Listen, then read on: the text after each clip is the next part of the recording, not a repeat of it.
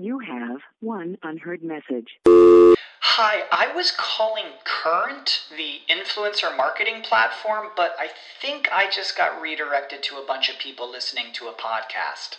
Well, anyways, I was calling Current because I was told they could help get my brand set up on TikTok Shop, and even build out an affiliate program of content creators promoting my brand, and even have those content creators go on live streams and promote my product there. Wow, I could really use Current. I also heard that the brands they work with are making millions in sales. I guess I'll just go to their website at current.tech. The future is a hefty responsibility and not one that we take lightly. But then taking things lightly has never been what Hefty is about. That's why we've created the Hefty Renew program that turns hard-to-recycle plastics into valuable resources like park benches and building materials. To participate, simply fill up an orange Hefty Renew bag with accepted items, tie it up, and drop it in with your regular recycling. That's it. It's that easy. It's time to rethink recycling with Renew. Particular valued resources may vary by geography. More info available at heftyrenew.com. Hello, this is Gabe Dunn. And Allison Raskin from the podcast Just Between Us. And guess what? If you've ever wanted to hear an unedited, unfiltered version of the show, you can see our live show at moment.co/justbetweenus on February 13th at 5 p.m. PST. We are hosting a Valentine's Day spectacular with some really fun guests, some questions from the audience, and a unhinged version of our favorite game show, Hypotheticals. Also, if you want to come meet and greet us, you can do so on February 16th, and you can get tickets all at the same place, moment.co/justbetweenus. And if you can't watch it live, you can get tickets and you'll be able to watch it for 7 days after the show airs. So you might be thinking, normally I listen to this show for free, and now you're asking me to pay. And that's true, yes. But what's exciting is it's unedited, it'll be raw, it'll be fast, and it'll be video. Exactly. Plus, it's an exclusive show that you won't be able to see anywhere else unless you go to moment.co/justbetweenus. Happy Valentine's Day. Or not. Forever. Dog. Just between us. Hey. Just between us. Hey. Hello, I'm Allison Raskin. I'm a writer, mental health advocate, and I cut myself shaving way too often for how long I've been shaving. Hey, I'm Gabe Dunn. I'm a writer, bicon, bisexual icon, wink, and all I do is win, win, win no matter what. Okay. So up top, we would like to address something, which is we are no longer having BetterHelp be a sponsor on this show. We actually have been hearing all of you with your concerns about this.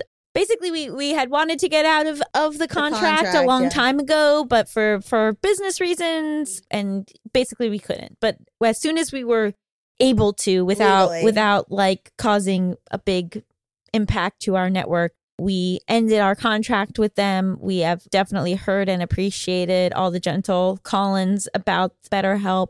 And now we're done. And we're done. That's not to say that therapy isn't a great, wonderful resource, but it seems like maybe that app is not necessarily the way to go. But we still are very much encouraging mental health resources, finding a therapist if you are able to, looking into group therapy if individual therapy is too expensive or difficult. Reading books. Devin Price's book is amazing. Psychoeducation on your own, all of that. But we do apologize that the campaign went on for longer than we had hoped, but you will no longer hear us promoting them on the show. Yeah, I've seen all the TikToks y'all made. And if you don't know what the problem is, head on over to TikTok where we have been called in. This is Just Between Us, a variety show filled with heartfelt advice, ridiculous games, and brutal honesty from both us and the fans. Honestly. And we love it. Gabriel, can you pull your mic closer? I love when Melissa calls me Gabriel. Isn't it? So did I say why I changed my name? Or did I say so I chose Gabriel. Hi, I have a new name. It's been addressed, but I chose Gabriel also because it's a version of my dead name, and also because I like the angel Gabriel, and that was like a little bit of what my dead name was about. And then I chose a middle name based on what my dad wanted to name a son that he never got. He had 2 sons, but then if me or my sister were going to be a boy, he wanted to name one of us after the 1953 cowboy movie Shane. So it's Gabriel Shane. And shout out to my dad. He's been great. He's been super supportive, and anyway, so I love when Melissa I'm going by Gabe, but I like when Melissa's been referring to me as Gabriel. It's been cute. We've got a really great show for everyone today. Yes, we're going to be talking to Tara Reid all about her company, Apps Without Code, and Allison and I finally learned what coding is. Kind of. And later we're going to be talking all about gender reveal parties. Yeah, speaking of names. But first, we have got to answer a listener's question. And you know what that means. Hit it! International question! International question! International question! In a pickle, Australia. Oh, a pickle. They gave a fun name. Like it's a Dear Abby column. I love it.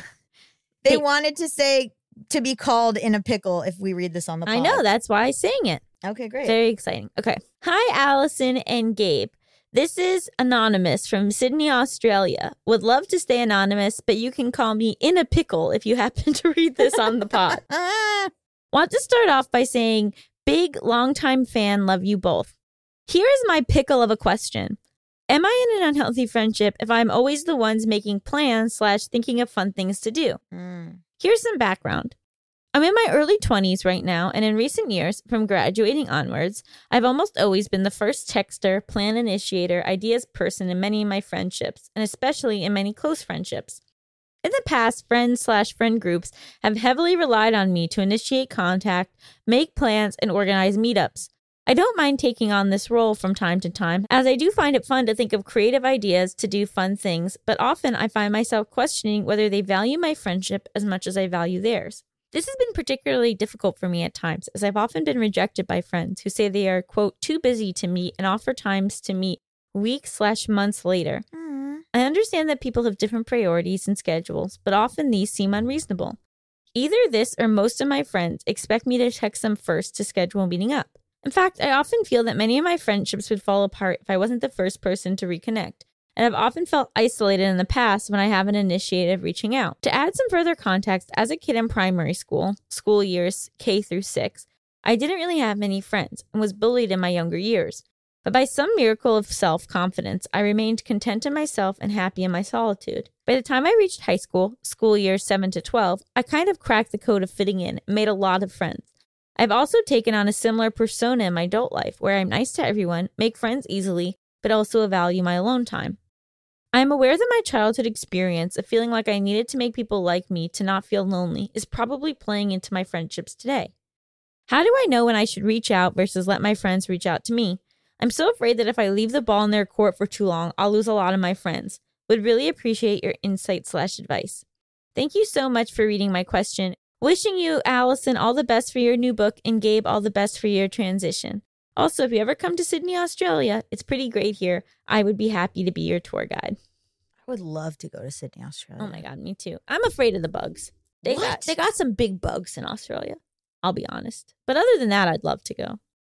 Okay, what do you think about this? I think it sucks. I think it totally sucks. I get the whole like, okay, let's hang out in a week or let's hang out in a month or whatever. And like, I definitely do say yes to that of people that I am sort of asking to hang out that night. I don't know. It's so hard because it's hard not to take it personally. And also sometimes I don't want to make people paranoid because I usually say it's not about you, but sometimes it is about you. And that's tough. Like I have certain friends that are very persistent. And if they are persistent, I do hang out with them. And usually it's totally fine. I don't know why I sometimes am like, this is going to be a slog. And then when I do hang out with them, it's not a slog at all. And I don't know what's wrong with my brain. But so I'm always like, oh, it's not about you. They're busy. But then I have people where I'm like, it is about them. Oh my God. Okay. So I don't know what, like, but then it's like, can't you just, like, I don't know, like.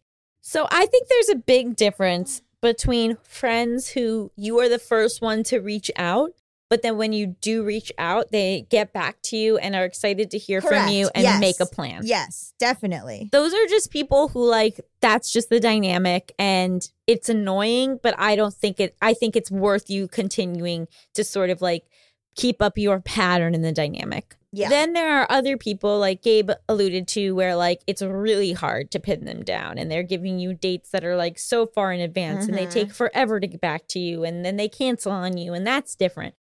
So I actually think that like it would be helpful to not try to lump all of your current friendships into one category.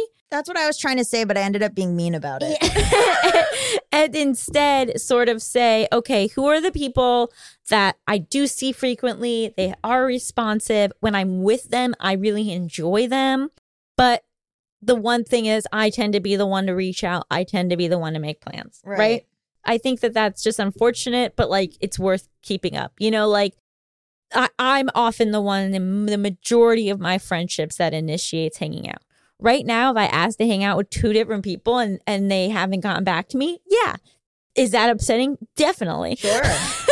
But like, I'm just like, okay. But then I also today reached out to one of my best friends and she immediately wrote back and was excited to hang out. Like, do I reach out to her to book a plan way more than she reaches out to me? Absolutely. But like, it's the responsiveness and it's the fact that we still hang out frequently that makes it okay. Okay. My brain is so bad at asking to hang out. Like you have invite me to things and then I'm like, oh my God, of course. But like my brain never says to ask people to hang out. You never asked me to hang out No. ever. My brain never asks people to hang out. If someone asks me to hang out, I'm like, oh my God, amazing. But my brain never is like, when should we hang out? Well, we went, over a month without seeing each other in person. And I asked you if you wanted to come over for Christmas Eve and you said you couldn't. And then you didn't try to make a plan. Right. I could have said, no, but let's see each other another time. But that's not occurring to me until right now. Right. And so then I kept being like, well, should I reach out and try to make a plan? But then I was like, I don't know. They seem busy. No. I'll just check. I'll just text. But then you'll be like, oh, I'm seeing you. And I'm like, so they did want to see me? It's very confusing. Yeah. I get that. I have to like really think about like, it just doesn't, I don't know. It just doesn't enter my brain. Like, I think it's like the same way that I had to learn how to be like, and how are you? Like, but then I'm like excited to see you. And when you did ask me to come over, I was like, oh yeah. And I'm like, I enjoy John. Like we should go on like double date. You know what I mean? Like I do want to hang out. It's just, I don't know why it doesn't occur to me. And also I think I try to create situations where like everyone hangs out. So I'm sort of like, oh, come over and watch Drag Race, like a group. But then you don't watch Drag Race. Or like, you've never invited me do you want to watch Drag Race? I don't know. It depends. Well, I don't like to hang out at night. Okay. So, well, I'll hang out. I don't like okay, let me clarify that. On the weekend, I can hang out at night. But I don't think I'd want to go like on a weeknight and watch TV at someone else's home. I want to watch TV at my home on a weeknight. Sure. But if it was like, oh, we're having a big viewing party on a Saturday night for Drag Race, yeah, I'd go to that. Well, it's hard with the pandemic, but yes, But I actually think with our dynamic, having been friends, then having had the falling out, then now being friends again, when we were friends, I would the first time, I would initiate all the hangouts. Yeah. And now I don't do that anymore, and we don't hang out. Have you noticed that? Yeah. I know. Well, like, no, but I want to. I'm like, oh, we should like go on a double date. I would have, if it wasn't Drew's birthday, I would have come to your Christmas thing for sure. Like, I don't know why my brain doesn't, maybe it's fear of rejection.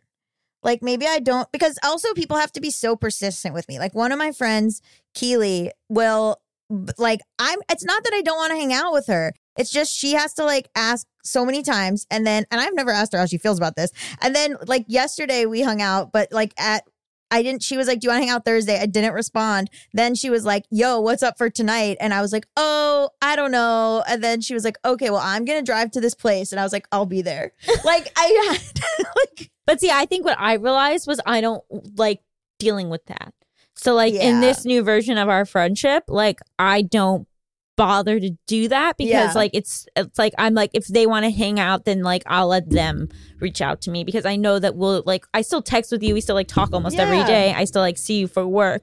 But I like decided that for me in this dynamic, it's better for me just to like not put that on because it was making me feel like I didn't want to get back to how it used to sorry. feel when it was like rejection. Do you know what I mean? Or that it was sorry. like all on me to maintain the friendship part of our I'm relationship. sorry. Well, I know live- that's okay, but I think it's worked out like Yeah. because our friendship's kind of changed. We're like Yeah. we have like a much more of like a texting friendship and then we work versus like we used to hang out socially a lot more than Yeah. we do now. Well, I moved to the West Side, so No. The West Hollywood is not the West Side. yeah, I'm in West Hollywood, so I'm closer. Yeah, you to are closer, but I wouldn't call it the West Side. Well, okay, fine, whatever. I moved, I'm closer to where you live. That's true. That's And true. I have to start trying to like ask people to hang out more or be more. I don't know why. I guess I feel like maybe people like it when you ask. Yeah. Or maybe, you know what this person could do? They could say, hey, do you want to hang out? And then they could say to the other person, what do you want to do?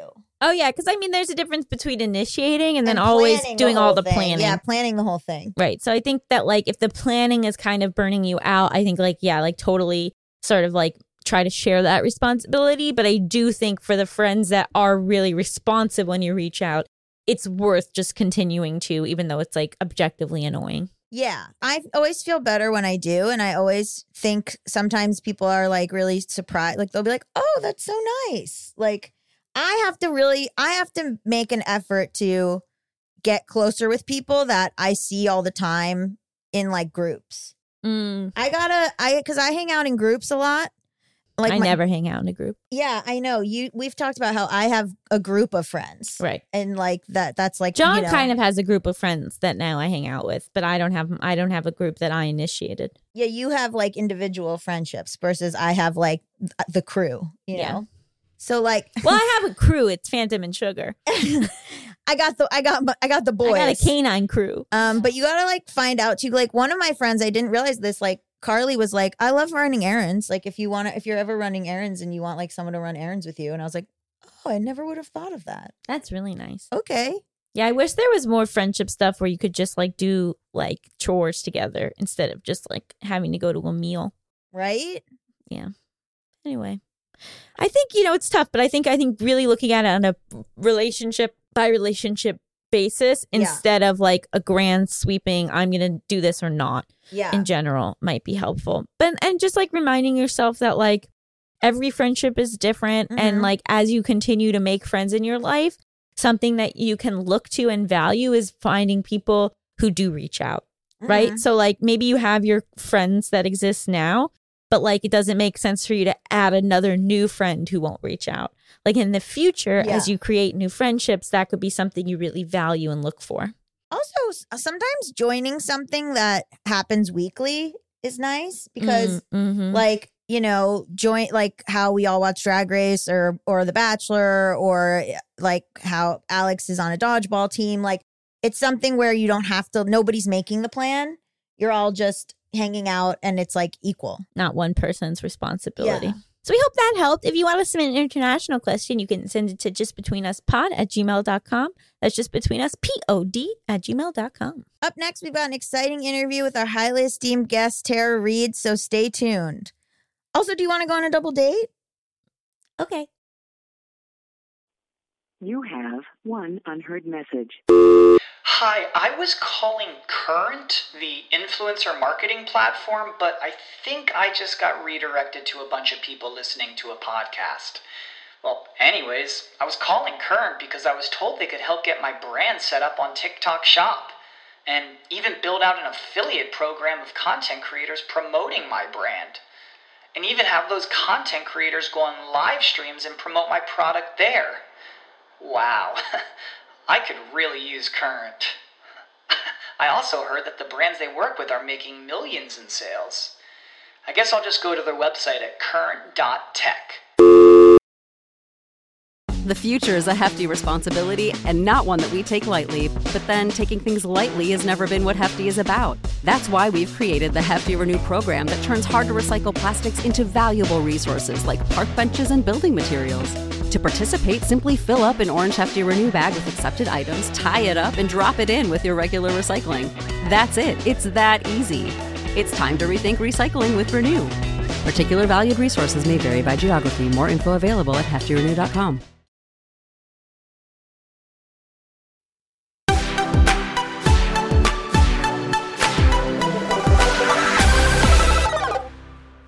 To Just Between Us. It's time for the juiciest, most scandalous, most controversial segment known to all of podcasting.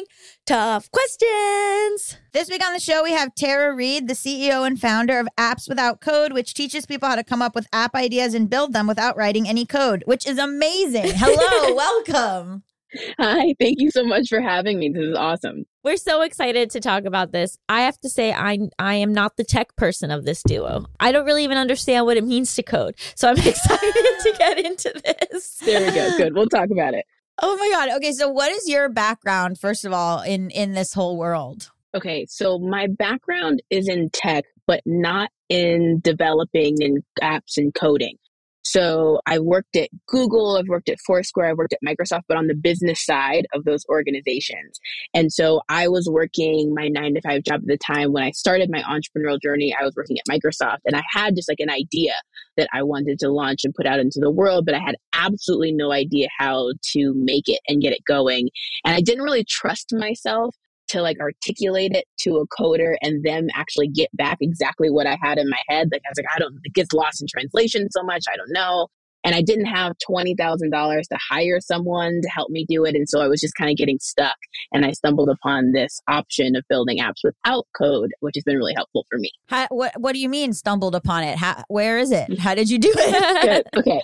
Okay. So this is what I mean when I say building an app without code. So there essentially are software tools where you can like take your idea and drag, drop, point, click to make the app design like you're making a PowerPoint presentation. Like you drag what you want onto the page and then you tell the app what to do in English. So like literally it says when the user clicks the button, then log them in. And it says that in English as opposed to you having to know like a computer language to tell the computer what to do. And so you created that, or that already existed and then you used it for your first app? Great question. So there were maybe one or two tools that were out there when I first started that already existed. And so what I first did was I started using some of those tools. There's one called Bubble that was one of the early ones. And by the way, like this is totally possible to do with websites. Like you can drag and drop and make your own website, but it's newer with apps. So I found existing tools and then I started like helping people kind of unintentionally do it themselves because they were like, I want to learn how to do this too.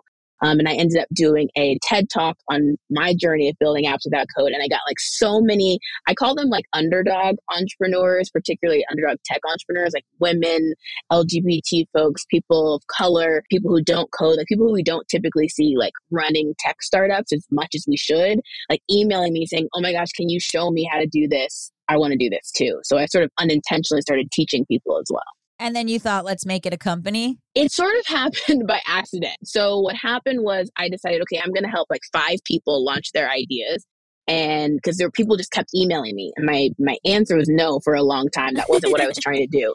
So I started helping people. And then I opened it up again and said like, hey, I'm available to help people again. And that time there were 70 people. And I thought like, oh my gosh, it's a thing. So if you fast forward to now, I'm running this school where we've helped 150,000 people take like an idea that they have in their head. That would be really cool to be an app and like put it into the world.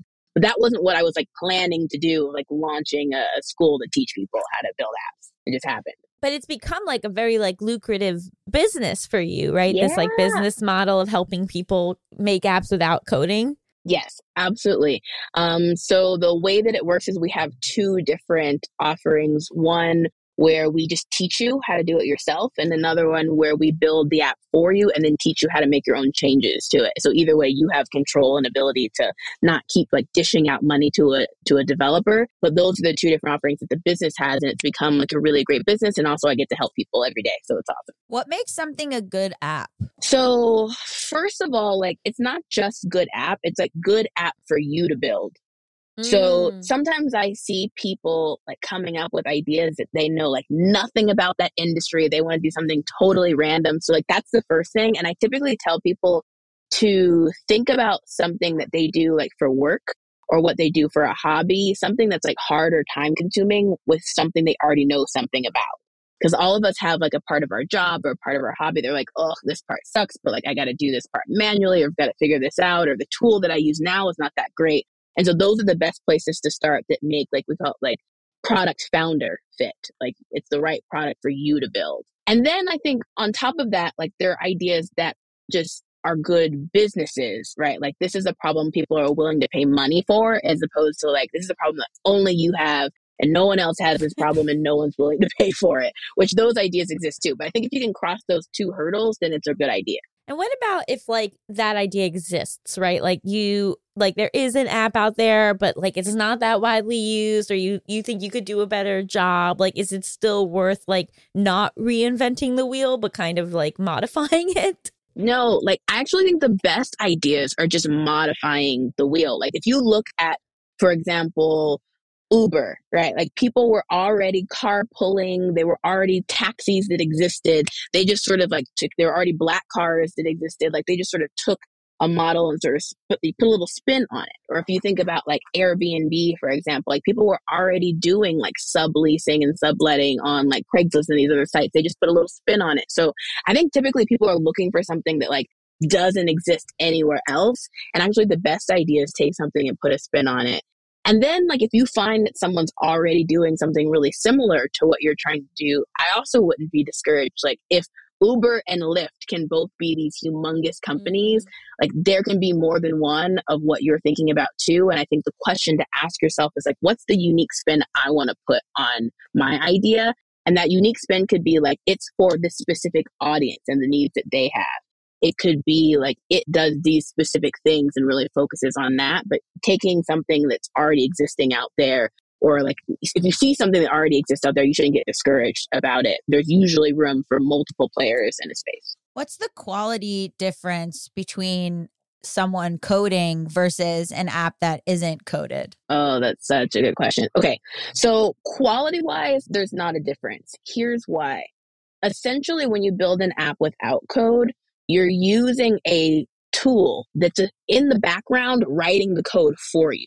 So when you drag and drop, it's turning you could think of it as like your design, your PowerPoint presentation style design, although it looks better than a PowerPoint presentation, into the code in the background. You just don't have to worry about it. So quality-wise, it's the same. It's just you got like a dashboard on top. It's like you don't have to like reach into the car engine and like make things change. Like you've got a steering wheel instead, right? And you've got gadgets and buttons and things to press and a stick shift. So it really just gives you that. So the quality isn't different. I've always been like curious, like there are these like huge companies and then their apps are terrible. Like, why is that? Like, did nobody test it? So, okay, I usually see really terrible apps for two reasons. Sometimes I see terrible apps and they're just like so cluttered. Like you don't even know where to click to do a thing. Like personally, I feel like Facebook is like getting right up on that edge where like it just does so many things and there's so much going on that it just feels a little tacky to me. So sometimes there's just like, what is where? There's like too much, and just it's because no one's saying no. Like, no, we're not going to go in that direction. We're going to focus here. That's like any business, right? Where you decide you're going to do everything instead of focus. So I see that happen. And then I see just like stuff is like we call buggy. Like you click the button and the button just literally doesn't work.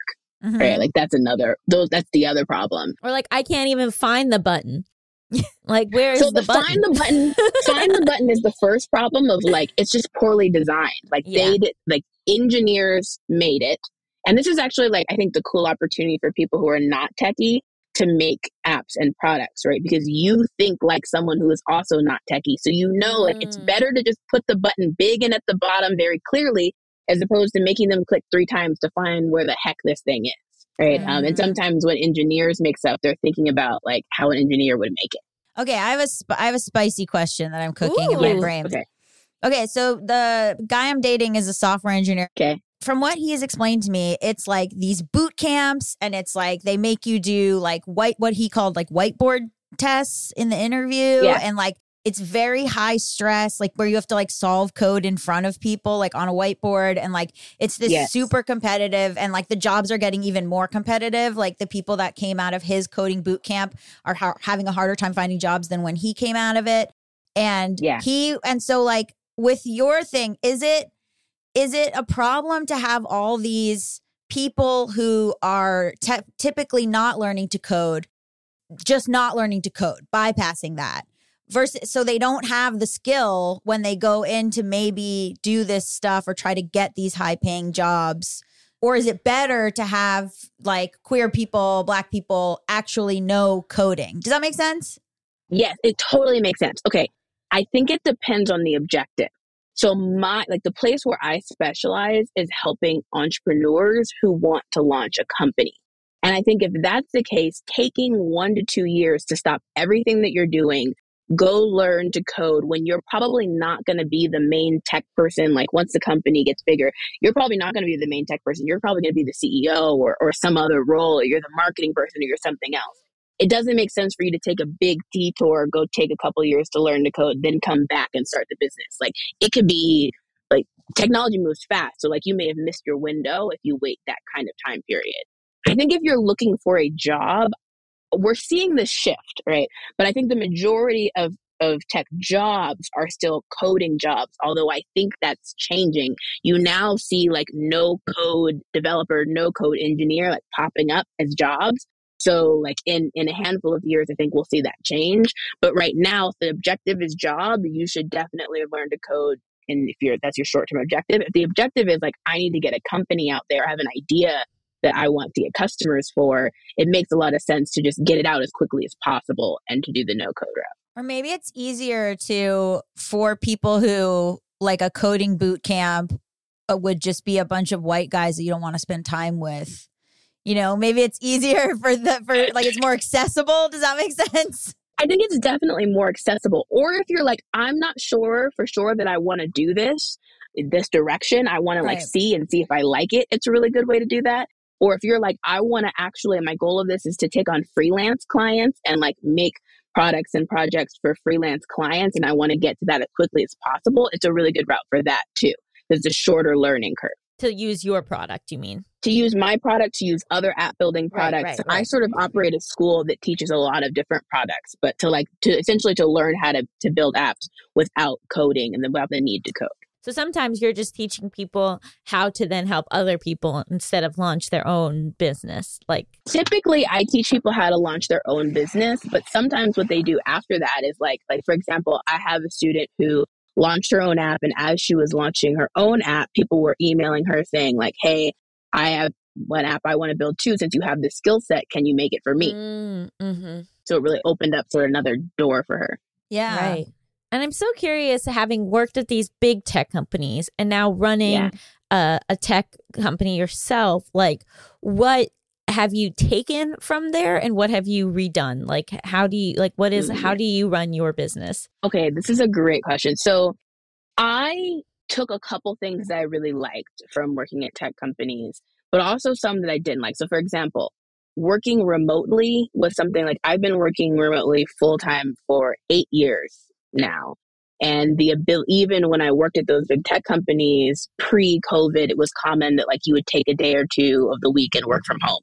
So I definitely do that with my team. In fact, like when I launched my own company, the ability to just hire whoever was best, wherever they live, I don't care, but whoever was best really was an advantage because they didn't have to live in my city. So if you look now, my team is in 5 different countries. There's 15 people, 5 different countries, and all different. I don't think even in the States, anyone is in the same exact city.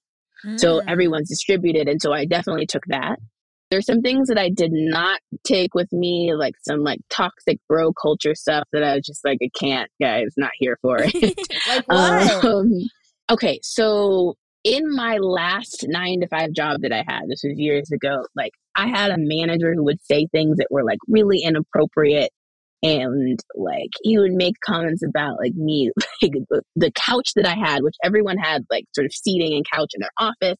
And he would make comments about like, oh, are you filming a video? Like referring to like a pornographic video. Like, no, everyone has a couch in their office, but just like weird stuff, like culture wise, like I don't bring on and hire people who act like that, or would I like tolerate stuff like that? But like at big companies, like stuff like that, people act wild. So things like that I did not take. Also, like the idea of having balance, I did not take. So like Google is notorious for this of like, we've got a big cafeteria and there's dinner and food. And like the reason they're doing that is so you work late, right? If there's a cafeteria and dinner, you'll stay there late. So there's actually not a lot of work-life balance. The way that I structure my schedule, this week is an exception because I moved my days around, but I work on Mondays and Thursdays. This week I was traveling on a Thursday, so I moved my Thursday to Friday. Kind of switch those days. And I encourage my team to like be on meetings and stuff as little as possible, so you actually have time to like think and do. And then once you're done with that, like go take a walk, go to the park. Like once you got your work done, go hang. And this ability to like build a business where you have life balance and also where your team has balance, where you can like work when you want to, when you've got like you're in flow, like I got an idea right now, like I want to work on it right now. And if it's like the middle of a weekend day, I don't care when you do it. If you decide on Monday, I'm not working during that time period because I'm not in flow, like that's also okay. And so I really foster that on my team too, about a sort of building reasonable schedules and ones that like support the life we want to live. Hi, we're going to take a quick break and then we'll be right back with our guest.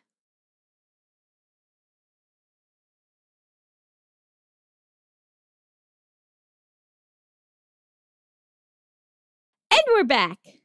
I want to talk about, okay, so what would be a definition of coding? And then everyone I surround myself with is in entertainment, except for this person I'm dating. And so it became this joke that like every time he like does something, like if he like moves a couch, we're like, is that coding? Are you coding right now? Like just anything that he does, like we're like, was that a code? So like what is coding? And also like, I think people have this idea that it's not creative, but it actually is kind of an art from what I've witnessed. So what is coding and what makes it like creative? Can I guess what it is? Not knowing? Yes. Okay, my guess is that you enter a series of zeros and ones into the computer to tell it to do different things. That's all that I know. Here's what I've picked up from. Here's what I've picked up from 6 months with this guy. Okay, great. You say if something, then this, and you're trying to make things happen, and you're also trying to figure. And then you look at it and you go, "Did that happen?" And then you're also trying to figure out if there's ways to make things happen faster, and also to make sure that the code isn't just doing one thing, but maybe it's able to repeat or it's able to do multiple things. And also that I'm not allowed to ever take a picture of him on his laptop because it might be proprietary information. That's what I've learned. And like get the screen in the photo. Then I'm going to sell it to another company. Because that's what you're in the business of doing. Right? I don't even know what it says. That's hilarious. Okay, so I would describe coding. This is actually a really good question. I would describe coding as like giving the computer instructions on what to do. Mm-hmm. Okay. Simply. With right? zeros and ones? No, it's like words. There's words. So you're not wrong about the zeros and ones. So like at the end of the day, a computer can understand like yes and no. Like that's the zeros and the ones, right? Like zero is no, yes, one is yes. And so the code that gets written, and it's like there's different languages, just like there's like English, Spanish, there's different languages. And so people are coding in that language, but the language gets translated to the computer as like zeros and ones. Yes, do this. No, don't do that. Right. But you're coding in a language. Give examples of a couple of the languages, because I think you learn different ones. JavaScript, Python. So people are like fluent in different languages. Yeah. Right? What's interesting though, so when you build the app without code, you're just using regular English. There's no new language for you to learn, but you're still doing if this, then that. Like it literally says, if the user clicks the button, then log them in. If the user clicks the button and the password they typed in does not match the password on file, then show the wrong password sign. Right. If this, then that. You're preparing for every possible contingency. Yes. Yes. So you do need to get a little bit creative, or sometimes you want to think about like the order in which things happen, right? If you do all of the instructions at once, then it takes a long time for the computer to do the instructions, which means you have a product, an app, or website that takes a long time to load because it's doing all the instructions at once. So maybe you want to give it one at a time, and maybe you want to do it at a certain speed and frequency so that it seems like it's loading really fast, but really the first thing you saw load is fast and it's anticipating some of the things you're doing later. We were thinking about like how to make like code efficient. There's this movie on Netflix that's about the founding of Spotify, or I guess it's a show about the founding of Spotify. It's really good. Each episode is from a different perspective of a different member of the team. So the founder goes first and he like tells his story. And at the end of that episode, the record executive that like gave them the licenses to have the music is like, that's not how it went. Like, let me tell you how the story really went. And his next episode is his story. And at the end of his story, the lawyer is like, that's not how it went. Like, they couldn't have done this without me. Let me tell you how it really went. So it's really fun. There's an episode about the engineer and who coded it all. And one of the challenges being that if you it reminded me how we used to have to like download the music and wait a long time for the whole song to buffer. And so instead of having the whole song load, you load little pieces of it at a time. When you do your search and you're searching for your favorite song, based on the letters that you're searching, it'll start looking for like all combinations of that. So instead of having to have the whole library right there and process and load the whole library at once, if you type in the word M, it'll just start grabbing all the stuff with M. If you type in MA, it'll start grabbing just that. And so it's like doing these things that are creative. That was a creative solution to making it faster. Yeah. Because based on what you were typing would start loading things faster or slower, for example. I have to say, I've said this for years. I find Spotify to be the best app I've ever interacted with. I feel like all the changes they make are changes I want. I feel like it's so easy to use. It doesn't have bugs. I like truly believe it is the best app. And do you agree? I think Spotify's really good. It's clean and simple, right? Like it's not doing too much. And it feels like it's instant. Like you hit the button, it moves really fast, which was like a whole challenge that they talk about in the movie, like a whole challenge of how they get that. You can tell that there's someone there who has a product vision and is willing to say no. No, it's not good enough. No, it's not good enough. No, it's not good enough. All right, now you got it. Press publish. And that's sort of the fun and creative part about building your own apps and software is like you having this idea of how it should be and really kind of saying like, okay, no, let's try it again. Let's try it again. Okay, this is perfect. Now let's see what customers think. That's kind of some of the fun part of putting your ideas out into the world. And when they add new things, like new features, I'm never like, oh, you ruined it. Like, I feel like a lot of times, like, Instagram will just, like, ruin things all the time. Coming for Instagram's neck over here. Right? But, like, they're making updates nobody wants. They're just, it feels a lot of times like they're just changing things to change things. Yeah. Because there's someone whose job it is to change things. Right. Instead of fulfilling a need. Yeah. You know, what's interesting about this, I'm wondering if Instagram and Facebook, for example, operate profitably, because one of the differences is that Spotify does not operate profitably, and you can there's a direct correlation to them not overspending time thinking about features that are right for advertisers. Right. Like that's where Instagram usually goes wrong. They're thinking so much about what's going to get the best click on an ad that they forget about what the user experience should be and what the users want. But they're making that money from it. Spotify has a different approach, which is we're going to be give the users what they want, and we're going to sort of recoup that revenue and that profit down the road, more to the profit down the road. But they're not overdoing the advertiser features that are not good for the customers, but the advertisers love.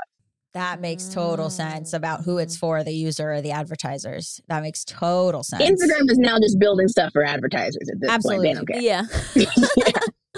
And when you mean like if they operate profitably, like do you mean that like they're a subscription base or an ad base, or like Spotify's not making any money? Oh, so meaning that they make more money than they spend. Okay, so Spotify doesn't make money. It does not profit money, but a lot of tech companies don't. Like a lot of tech companies intentionally operate not profitably. That is like one of the things that I teach in my Apps Without Code bootcamp program is like how to get a business model that does operate profitably. But a lot of times tech companies say, we're not going to worry about profit right now. We're going to spend just as much as we make, or we're going to spend more than we make. And that's okay because we're going to take on lots of investors and give away percentages of the company and raise a lot of money. But like, we're okay with that. And we'll figure it out later down the road. That's what Amazon did. Yeah, right. A lot of people that want to start their own app business don't have that luxury. A lot of what I call like underdog entrepreneurs and tech entrepreneurs don't have that luxury. And so you do want to think about how to make a great user experience, but also a business model that works. How long is your boot camp? It's 8 weeks. So it's an 8-week training program, and you come out of it not only having a built app, but also like the business strategy and the marketing strategy around it for getting customers. And do you ever say to someone like, someone's like, here's my idea. It's Airbnb, but for tiny little holes in the ground. And you dig a hole in the ground and someone spends whatever, you know, and you're like, like it's okay. So it's Verbo for coffins. And you're like, no, like, do you ever have people where you're like, I can't. And the dog drives the car and you're like, okay, so. Yes. So sometimes people give me ideas that are just like physically like not possible. Like the dog drives the car, like something we're just like or the dog drives the app, or like something that like just is not likely to be done. That I will just say like, we're not there on the technology for the dog driven clicking, like, but here's what we can do. We totally give that feedback. We're not there because sometimes I say stuff's not possible and then the technology comes out that makes it possible. So like, we're not there yet. Let's just say that. Right. How far do you think we are from letting the dogs drive the cars? I don't know. And then sometimes I get ideas where it's a niche that's like, I'm not part of that niche. So like an example, there's a difference, I think, between like Airbnb, but for like holes in the ground where like maybe there's not like any market at all for that, or like Airbnb for dogs, where like people love pets, and like, well, I may not be like have a dog, like there's a market for that. And so it doesn't have to, like, I don't have to be the customer. If there's a group of people that love this and would be down for it, like our job is to go, and I give folks a process for going to find out, like, is anybody willing to pay for this? Yeah. Here's what you say to them. Here's how you find them. And that's one of the first things we do in the program. It doesn't matter if I think it's a good idea or not. Like there's lots of cool startup ideas that someone thought was dumb. Like the idea of a stranger getting into the backseat of your car and riding around the city with you sounds like a dumb idea, but like it works. So it's not really for me to say. I'm sure there's apps for like Black women, or like, you know, there's this trans dating app, or like certain things, or like even like games that would be good for people with disabilities or whatever it is, like that come to you that you're like, I don't know, but seems like you might know. Exactly. Like I think those are the best ideas, where you know something about like this specific target demographic, you know something about the problems that these people have. And it could be like things that you do for your hobby, as I was saying, things you do for work, things of your like you relate to your demographic and challenges that they have. And you're like, I got a solution for this. I think this would be better. For me, it's not my job to say if it's good or bad, but it's just my job to give you the framework to go make sure that other people think it'd be interesting.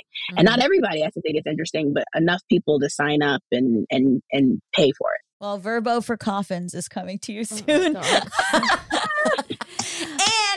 I do really want, I think people would steal the dogs, but I do really want a way for like, if my dog is at my house and I'm somewhere else and I miss him, I want an Uber where someone will drive my dog to me. Okay. Well, you just need an assistant.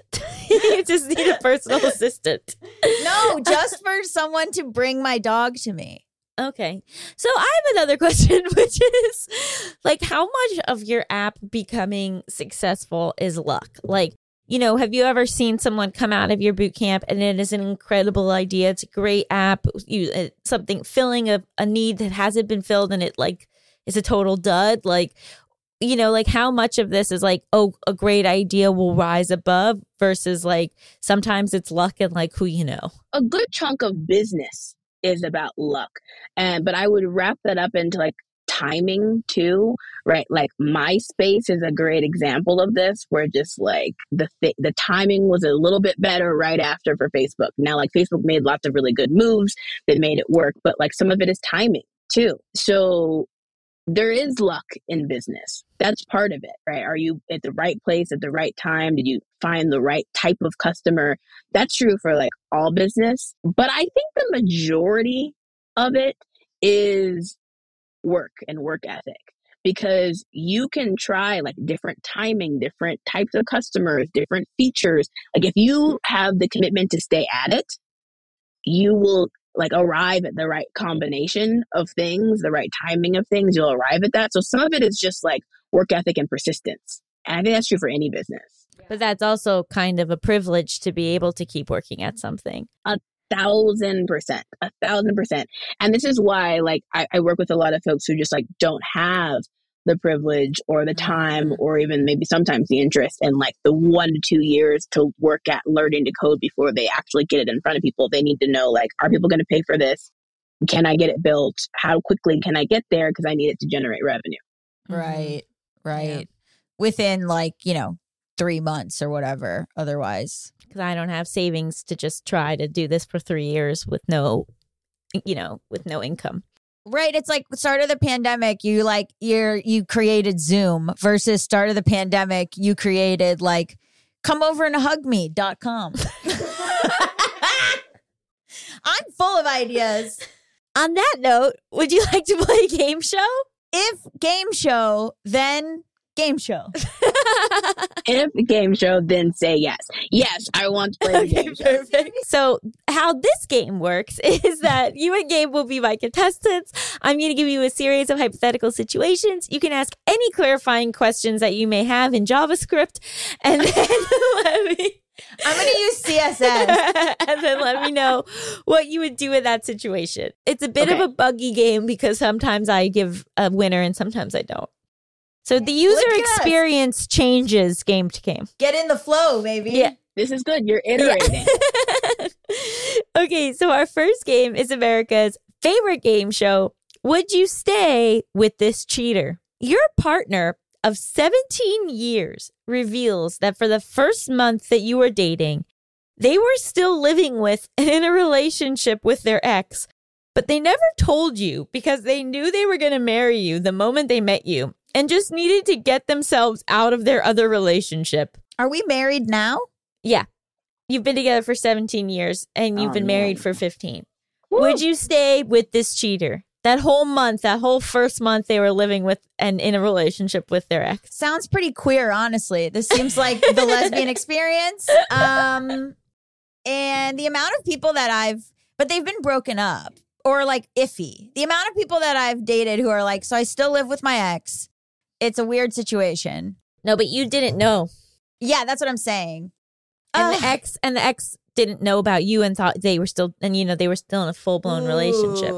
I have a clarifying question. They were living with that person. Were they dating them when they were living with them, or they were just living? Dating. Like it's like they were like in a long-term relationship with this person. They met you. They went, oh my God, I'm going to marry her instead. But then they took a month to break up and get out of that relationship. And we were dating during that time. Yeah, and you had no idea. Where did I think they lived? Well, sometimes in that first month, you don't necessarily go to someone's home. You don't. Yeah. You're right there. Okay, I think I have my answer. I think the thing that changed this for me was the 17 years in. I know. So 17 years in, if I haven't seen that behavior repeat itself, then I would not break up with them. I'm assuming that they then broke up with them, right? Like they're not, I don't discover that they're actually still 17 years. No. Okay. It was just that first month. Yeah, I think people like screw stuff up and like it's part of being human. So I would be forgiving of that, particularly since I saw 17 years of like reasonable ethical behavior. That's my answer. What's yours? Does the ex think, oh, they're together, but they cheated with this person and now they're together? The ex just like thought that they broke up and then they kind of lost track of your current partner because they have healthy coping skills. Okay, then I'll stay. As long as no one was traumatized, I'll stay. Yeah, okay. Yeah, I think that's the right answer. I think we all stay. But then you bring it up a lot. Yeah. As a goof. Like when it's like, oh, I wish we had ice cream, but there's no ice cream in the house. Hey, remember when you cheated on me for a month? And then they have to go get you the ice cream. For a short period of time. And then like after that, it's a little toxic. Well, no, it's toxic the whole time, but Okay, you could get a lot of ice cream. Hilarious. Okay. Our next game. Are you a terrible parent? Your child, 17, doesn't want to go to college because they want to be a stand-up comedian. Immediately no. The only problem is that you don't find them to be funny at all. So you tell them that if they can genuinely make you laugh every day for 1 month, you will support their decision and even help them pay rent as they get started as a comic. They only make you laugh 4 times in 1 month, so they go to college. Are you a terrible parent? Yes. Wait. Okay. Yes, if. I'm thinking about my own, like, here's where I think it's important.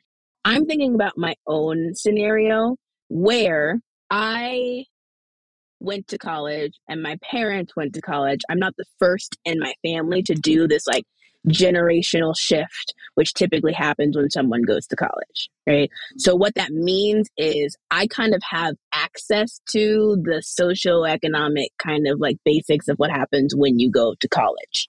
So for me, what that means is like, for me, it feels less important to me that my kid go to college, right? Because like, for example, like I can like, this is like the real life of what happens is like generations get more education and more access, right? Like I can introduce them to a friend who is a comedian or knows someone who's a comedian, and they can go intern with like Uncle so-and-so and like learn that skill set. So it's less important to me for them to go to college. And this is what I worked my butt off to have access to.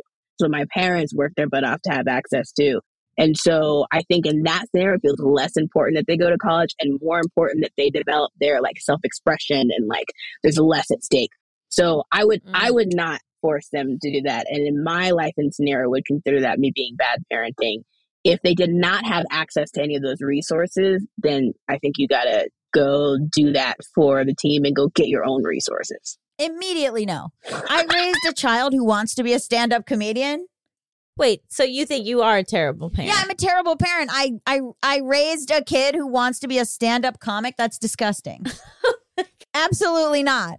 They're absolutely disowned. They could do literally anything else, and I would not disown them. Okay. They're well, disowned. That's a weird takeaway from this. They are disowned. I don't think they have to go to college, but they have to choose some other career path. I hope that somehow you have a child and they become a comic. No, it's just toxic. It's a bad situation. I don't think so. Okay. I don't think so. Okay. I would literally rather they become like a beat poet or like someone who makes art from unconventional materials. Like I don't need them to like make money. Like they can be creative or whatever, but stand-up comedy, I have to draw the line somewhere. So wouldn't you say then you're a good parent here because they didn't end up doing that and they went to college instead? What do they major in? Comedy? No! Okay, well they can like writing or like the comedic classics, like a Shakespeare, right? I don't know. Right, Allison? They went to Galveston at NYU where you can create your own major, and they majored in stand-up comedy. Not my child. I'm sorry, I won't allow it in my home. Fine. Fine. If my kid became a Republican, I'd kick them out. Yeah, that makes sense. And I'd say, oh, you think life's a meritocracy. Good luck. That's how I feel about a stand-up comedian. That's how I feel. I'm like, you think this is something that's going to happen because you... No, you don't think generational wealth does anything? Have a good time. Figure it out. That's good, yeah. I love that boomers are like, you're queer, get out of my house. And we're like millennials being like, stand-up comedy, Republican, you're not my kid anymore. I'd let my kid be a comic, but they'd have to be a respectful comic. And what are the odds of that? I don't know. Anyway, okay, our final game. Would you forgive this liar? You were always told that you had to give your childhood dog away because it bit your sister. But one night, your sister gets drunk and tells you that the dog never bit her. She just told everyone it did because she didn't want to have to walk it anymore. Dang. Would you forgive this liar? This feels like a definitely like maybe forgive years later, but definitely not forget. And the forgive would really be more for me than for them. Like I gotta Right. I gotta let this go because this is ridiculous. It feels like a forgive, not forget kind of situation. Like this is one where I'm bringing it up. Are you the oldest? I'm in the middle. But I'm definitely bringing it up. I would neither forgive nor forget. What's the thing from The Hills? I'm forgive and forget. No, I'll forgive you, and I'm gonna forget and you. I'm gonna forget you. Oh, you. Okay, so I'm also in the middle. Okay, so did they put the dog down? They gave it to another family, So the dog lived. in theory. Right. Put the dog down sounds rough. That feels rougher. If they put the dog down, I would never speak to my sibling Never again. forgive, for sure. Never. I thought that if a dog bit a child, you would have to put that dog down. It depends. It depends on who's looking over your shoulder. So the dog lived, hypothetically. Would my sister have done this? No, they did in this hypothetical. There's just so many things Cheyenne's done that at this point, if that's the last straw, you know what I mean? Like what? That's the one that broke the camel's back? Like, no. I would forgive. Wow. Because you don't value animals' lives. I do. I just think, you know what? She's done a lot of other stuff. I can't let this be the last one. Wow. Okay. It would be something else over this. Listen, I could run down a list of what that. It's my younger sister who I am somehow is also my teenage daughter, and it's like it's rough. It's rough out there. Yeah. Okay. I'm a single parent to a 31-year-old. I don't know how that happened. All right. So we all have different answers on this one. Yeah. Yeah. From forgiving to medium to just never speak to them again, which is me. If they put the dog down, I would not speak to them for like months. Yeah. That really changes Wow. the answer here. It changes it, definitely. Awful. Wow, we all learned a lot. Yeah. Thank you so much for joining us. This was so wonderful. Where can people find out more about you and your company and join your workshops and boot camps? Yeah. So my website is appswithoutcode.com, and you can find me personally on social media, mainly Instagram and Twitter at Tara Reed, REED _. Amazing. Perfect. Thank you so Thank much. you. Thanks for having me. Stick around after the break. We'll be talking all about gender reveal parties and murder. No.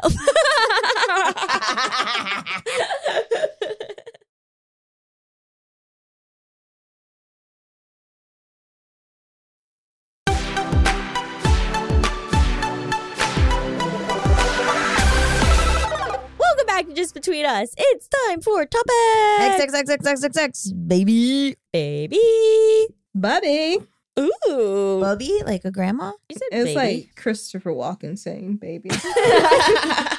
Baby. Here's my gender reveal. No titties.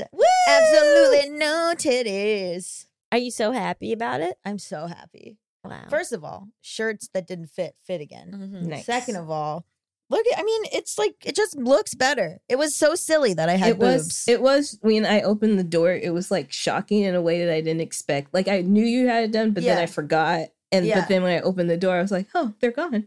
Yeah. I find it not shocking at all. It wasn't. I just didn't think that. I just wasn't thinking about it. I didn't Right. think it would. I would notice, But when I opened the door, I would honestly. my sister I had the hadn't- same I thing. hadn't thought about it that much, but when I Yeah. opened the door, I was like, oh, like it stood out to me. It changed a lot, right? Like this is correct. Like it changed to be like, here we are. Okay. Maybe it's because you had been wearing like Binders. binders. Yeah. And so maybe if you had gone from you circa 2016 to this, Yeah. I would have been, but I don't know. I adjusted to it immediately. Since 2016, you had a reduction too, I had right? a reduction in 2018. Oh, yep. And then I don't feel that it really did anything, TBH. But I guess I can't remember my boobs before that. You were happy at the time. Yeah. Mm-hmm. Well, also, did I tell you this? That the doctor, God bless him, he's tried so hard. But did I say already that he told me that I had enough fat for 3 boobs? Yeah. Yes. And so now, just to keep it real with you guys, and to be, sort of humble and sort of real. There is a bit of a dog ear in the middle of the left one. Like there's a little extra skin that's gonna have to go. So the scarring looks great. The nipples, great. The nipples do look very good. Aren't they? He really said hole punch. Yeah. So, but there is like a little flap of fat right in the middle, which, no big deal. Whatevs. How quickly did you get rid of that? I don't know. A few months. Yeah, Is it something you're in a probably. hurry to get rid of? I'm just happy to be here. You know what I mean? Like, I don't like the little flap. I'm like, all right. But like, also he was like, well, he didn't really notice the flap at first. But when I first got the bandages off, a week after, he was like, well, yeah, like I know it looks a little weird now, but if you start doing push-ups, it'll. And I was like, okay, first of all, I didn't think it looked weird. And second of all, like he was like, you start doing push-ups, it'll really fill out. I was like, thanks, I guess. Are you planning to do a bunch of push-ups? I was not planning to do push-ups, but I guess now I am. Wow. But yeah, it's you very. can start working out with me after we record. Okay. And go back to my gym. Okay. Ooh. Also, I got a massage from the woman I usually get massages from, and she was like, "Oh, the testosterone is like your muscles are bigger." I don't know. Really? I don't know if she's just lying, but No, she but they did. can tell though. Yeah, she's like, your calves feel different, and I was like, really? I literally because I was getting a massage one time, and the guy was like, "Oh, are you a cheerleader?" And I was like, "Yeah." Like they can tell by the way that your muscles are, like the changing and stuff. So yeah. Wow. This just looks regular. Like I'm like, thank you. This is what I was Going in my for. mind looked like, So pretty exciting. So that's my gender reveal. What were we supposed to be talking about? So, my opinions around gender have changed so much in like the last 10 years or whatever, where I used to think about it so in such a binary and like has something that really mattered and like all this stuff. And like, I would always be like, oh, I don't want a boy. If I had a kid, I wouldn't want a boy. I just want a girl and all this stuff. And like, I would make these jokes. Like if I had a boy, I would give him away, and now I'm like, well, gender, I still obviously like in the fact that like there are trans people and like people like I strongly identify as a woman and like all like I don't think gender doesn't exist or that like it doesn't matter. But I do think this like overemphasis on like what a little baby is Disgusting. Shocking. Like my thoughts around it have changed so much. And so like I just feel like gender reveal parties in 2023 are just like not with it. It doesn't matter because you might not end up with what you think you have. And also on top of that, I hate how people like cheer or root for a certain gender or they're making bets on what the gender is going to be or people getting angry about it. Yeah. Like none of that matters. It's also so weird to put on a baby where they'll be like, oh, a lot of girls in the house. Daddy, get the shotgun. Yeah. I'm like, your baby's a lesbian. Shut the fuck up. Put it on a shirt. Your baby's a lesbian. And I don't care. Like, it's just so weird or like, oh, my little gentleman. And I'm like, I don't know. I just find it so strange to be so like, how about you raise your kid based on what they like? Yeah. Or what they're interested in? Yeah. But, it's funny because my mom, with my transition, my mom has had a bit of a harder time with it. She's not going to like that I said that, but it is true. And she was sort of like, but there wasn't any, like you were a really feminine child. Like there wasn't any clues or anything. And I was like, to me, like in my private mind, there definitely were. But also like, well, my real, I didn't say this to her, but in my mind, I was like, yeah, I'm a gay guy. Like when you're a little kid and you're playing in your mom's makeup and hair, but like in your mind you're a boy, you're just a little gay boy. But also it doesn't matter because I think there is this thing of like performing gender how society sees you should as a child. And then if you're like older and trans, people are like, well, but where were the clues? And I'm like, what? It doesn't matter. Like, don't go back to when I was a kid and start analyzing like if I played with trucks. Like, chill out. Also, when I was a kid, I was what people consider like a tomboy, which is not the correct term anymore. But now I feel very like much like a woman. Like I don't see any. It's more just like interest. Like I don't see what the correlation is. All the girls in it's funny because I was part of this group of female friends and there were all of these girls in my school and everything. And all the girls that got made fun of for being lesbians and because they like played softball or wore their hair up too often or whatever, like all the ones where people would be like, oh, that person's a lesbian. They're a lesbian. And I even found in one of my journals, I was like, this girl's a lesbian. And like, I didn't even know what that meant. I just was like using it as a pejorative. All of those sort of mask girls, I look them up now. They're all straight. They're all married to men. Like none of them. And then meanwhile, me, like my little like, you know, whatever pigtail, whatever the fuck was a trans guy. Like, and then I'm like, oh man, you just don't like when you're young, it's like, you just don't know. And like I really would like, I want to go apologize to that one softball girl that everyone said was a lesbian. Because I never made fun of her. She was a friend of mine. But like, I was like, oh, wow, it was really hiding in plain sight. You know, you can't know. So if you have these gender reveal parties, you're acting like you know stuff you can't know. So I've been wondering lately, if I were to have children, do you have to give your child a gender neutral name? But what is a gender neutral name? Because how come girls can be called Jordan or Shane or whatever, and you never see a boy named Rebecca? Or you never start calling boys Heather. Heather used to be. I know, like I think Heather used to be a masculine. There's name. like Really? names that used to be masculine, yeah, that like aren't anymore. Like what? But gender. I hate that gender neutral means male. Okay, so like if I like named my baby Sarah, that's okay. Yeah, because then they just change it. You know, they might even like they might go by a middle name. They might go. You can't control it. Like my parents named me Gabrielle, and then by the time I got to second grade, like the teacher and the other kids started calling me Gabby. My parents never liked Gabby. They didn't want me to be called Gabby, but it stuck. Like you don't have control over. Like my parents don't like that I went by Gabby for so long. Oh wow. So like it. You know, you don't have control over what ends up happening. Allow them to change it if they don't like it. I used to make people call me Queen. You know, there's just yeah. There's a girl in my school that was named Jillian, and in 5th grade, she was like, everyone call me Zeke. And we were like, okay. Like, you know. Names are just a government official thing that you can eventually have changed but if you have wanted to be open. Like if your kid comes to you and if Sarah comes to you and is like, I want to go by George, you have to be like, got it, George. Mm-hmm. You just can't be like super married to the name, you know? Got it.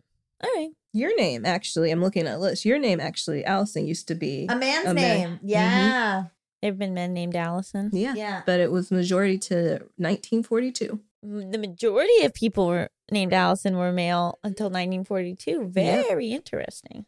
I always like Dana for a boy. Oh, yeah. Dana or Kelly.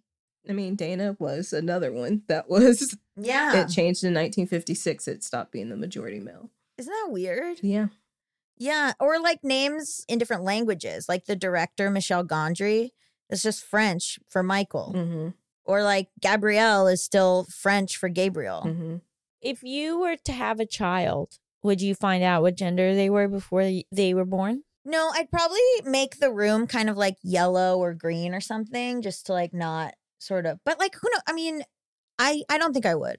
To me, it doesn't matter. Doesn't matter. But I'll probably see it on the ultrasound, you know? Like, But like, would you tell the doctor, hey, don't tell me, or would you just find out? I don't think if they tell me, like, I don't think I would say. If they ask if you want to know, though. So what would you say? I don't care. I'm just nosy. I'd be like, I don't tell care me. is not an answer. They'd say, do you want to know or not?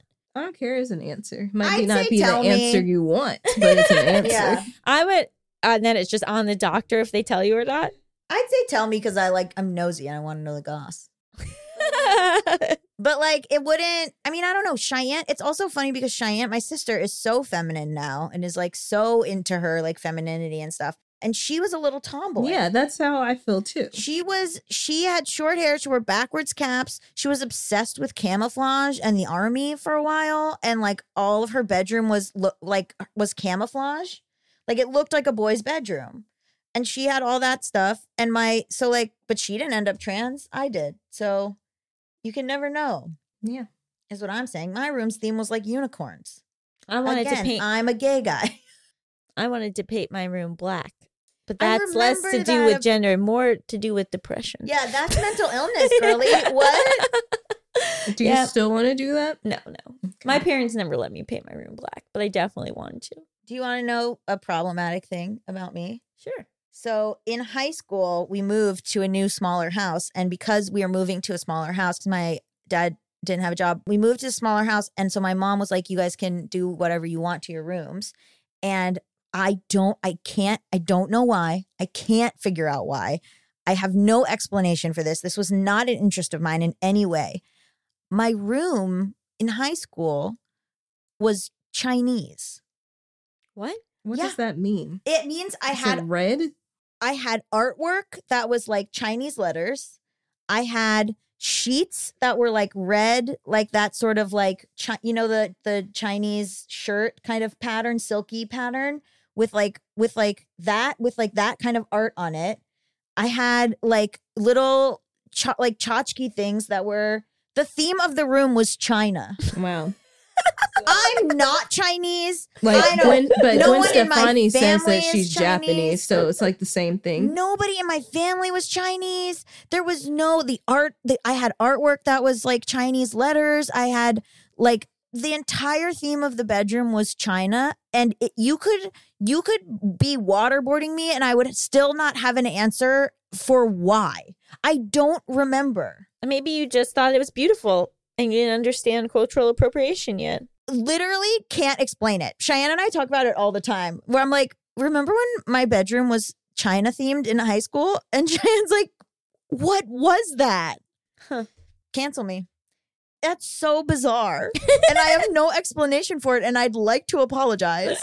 Well, you just did. Meanwhile, mine was just boy bands. Yeah, oh, yeah, exactly. Me too. I had a whole, way past when I wanted the posters to be up, but I I wasn't allowed to chip the paint. we moved so much, so I just took mine down.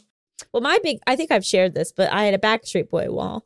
And I ranked all of my favorite Backstreet Boys in ascending order What's or yours? descending order. What's This yours? was what the problem was. My top one was Brian. Of course. But And then, most problematic now. really, I've not. Oh, he is very QAnon. Oh, no. Yeah, but he was my favorite too. Okay, but then I had a dream about Nick. Mm. And then Nick became my number one because of this dream. Wow. But he was placed in the number 2 spot. I always liked AJ. Bad boy. I went for the bad boy every time. Yeah. But he carries that group vocally. He does. He does. He does most of the singing. Yeah. Okay, can I also say a controversial thing? Wow, this is canceled corner. I think JC should have been the breakout star Nope. from NSYNC. Mm-mm. Nope. Mm-mm. Are you kidding me? I am a Justin Timberlake No. stan. Absolutely not. And, Really? And JC hardcore. carried that band. Hardcore. No. He did up until a point, until I'll tell you the moment that he stopped carrying the band. When? It was in Bye Bye Bye when Justin drops down on through the ceiling. Yeah. And then that was the moment. No. That was the I don't moment even it know what changed. JC looks like. He's the hot one. And And he's the second hottest one, I'll say. I also really loved Lance, I even though I loved- think Lance yeah. was barely singing. Lance has a very deep voice, so he yeah. was doing a lot of the harmonizing. But I was JC up until that moment I just described. No. Yeah. JC licking the floor during the MTV Awards. when they were Disgusting. No. Turn Sexual off. awakening. Turn Absolutely off. not. I do not need anybody Someone- licking the floor. I'm disgusted. Okay, guys, please write in. I know. Who- Who carried NSYNC? No, I'm saying in the last 2 years, there's Fine. been a turn, Yeah. and I blame TikTok for it, that Fine. everybody is now hardcore going for JC. But it wasn't like What's his name? JC Chazé. He's in NSYNC? What? Well, this thing was saying he was in Backstreet Boys. No, he wasn't. What? No, he's I don't not. know. Oh my God. So this is the level, like you and I are arguing the intricate vocals and Allison's like, he was in NSYNC. I agree. He carried them up until they became very, very like in the last album. He carried them up to the last album. And then after that, it was just Justin. I mean, And who's the best now in personality? It's Lance. yeah. But I still love Justin. I That once is had wild. a man woo me by buying me Justin Timberlake tickets, and then he wrote me a whole letter that had different Justin Timberlake. Like the letter was different. When was Justin this? Timberlake lyrics. 8 years ago ish. You right now, as we sit here, are a Justin Timberlake Always stan. have been. Well, not always. Up until when that moment happened. This is shocking. Do I get flack about it? Yes, but Do you think that he cheats on his wife? no, because there's a clause in there saying that if he cheats, then she gets everything. What? Yeah. But there were those photos. There were those photos. They were holding hands. Big whoop. Wow. Wow, An you're- apologist. I'm just saying there's literally a clause in their marriage that if he cheats, then she gets everything. Wow. Maybe they're I open. would put that in my prenup that I get Phantom. If Yeah, John you have cheats, to. That I get Phantom. Are you putting that in there? Now I will. Yeah. No, The I get other- Phantom. I already said this. Oh my If he God. leaves, I get Phantom because I was supposed to have Phantom anyway. So if he was never around, then I would have got Phantom. No, we would have gone to that weird family that we never met.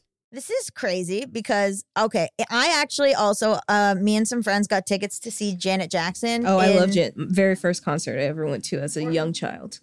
Do you know the Rhythm Nation dance? I mean, I can do a little two-step to it, but I can't do the whole dance. So I'm in a, If I need to learn it for something, let me know and I will. because I'm in a group chat and Mhm. it's everyone who's going to see Janet Can I Jackson go and too? our friends. Can I Yeah. join, please? Yeah, well, we did. We had woke up early to do the pre-sale. Damn. And it's our group of friends, and it's everyone in the group that wanted to go see Janet Jackson. And that group is all Black women, and then me and my friend CJ, who were both white trans masks. And all the girls were sending videos of them doing the Rhythm Nation dance, like by heart, as if like this was something How that old are they? everybody Are they older? older, yeah. Okay, I was gonna say because that came out like we were like babies when that one happened. So if they're older, that makes sense. But It was as if there was some sort of assignment that went out that like I missed that being makes white. sense. No, but I think it's because they're older. Maybe. Because like when that video dropped, it was a huge thing. Yeah, they all did the dance, and then me and CJ were just in the chat being like, "Yes, work!" But yeah, Janet Jackson was my first concert when I was like 9 years old. Velvet Rope tour. Yep, that's what this chat is called. And it was a lot. Our whole family, we dressed all in all denim clothing.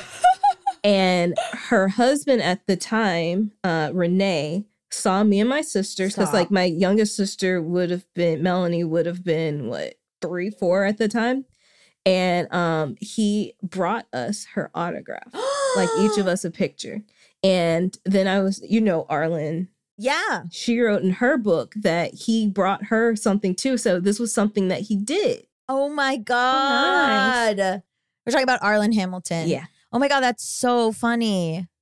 So wow, there are two wolves inside of you. One is Justin Timberlake and one is Janet Jackson. Oh yeah. And I mean, think about it. Wow, this is why I like this show. In my head, I'm like, yeah, we'll cut all this. No, absolutely not. We are not cutting this. Mm-mm. Your baby is born and it's a Justin Timberlake or it's a Janet Jackson, and you're sitting getting the ultrasound, and they're like, do you want to know the gender? You of the tell baby? me Justin or You tell me Janet. Justin or Janet. Okay, actually, I'll go with that. Yes, 100%.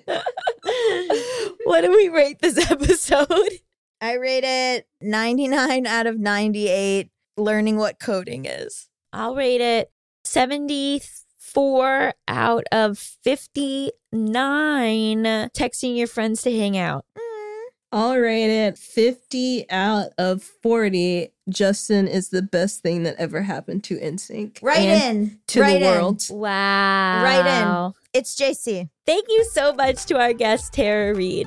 Just Between Us is a Forever Dog production, hosted by me, Allison Raskin. And me, Gabe Dunn. Produced by Melissa Diamond Montz. Edited by Coco Lorenz. Executive produced by Brett Boehm, Joe Cilio, and Alex Ramsey. Brendan Burns composed our killer theme music. To listen to this podcast ad-free, sign up for Forever Dog Plus at foreverdogpodcast.com/plus. And make sure to follow us on Twitter, Instagram, and Facebook at Forever Dog Team to keep up with all the latest Forever Dog news. Also, you can follow this podcast at Just Between Us Pod on TikTok and at JBU Podcast on Instagram. Also, I'm on Instagram now at Gabe S. Dunn. And I'm on Instagram and Twitter at Allison Raskin. And on TikTok at Allison Raskin Baby. And I'm on TikTok as Dabby Gunn. So branding's going really well over here. Yeah, good luck finding us. Forever Dog.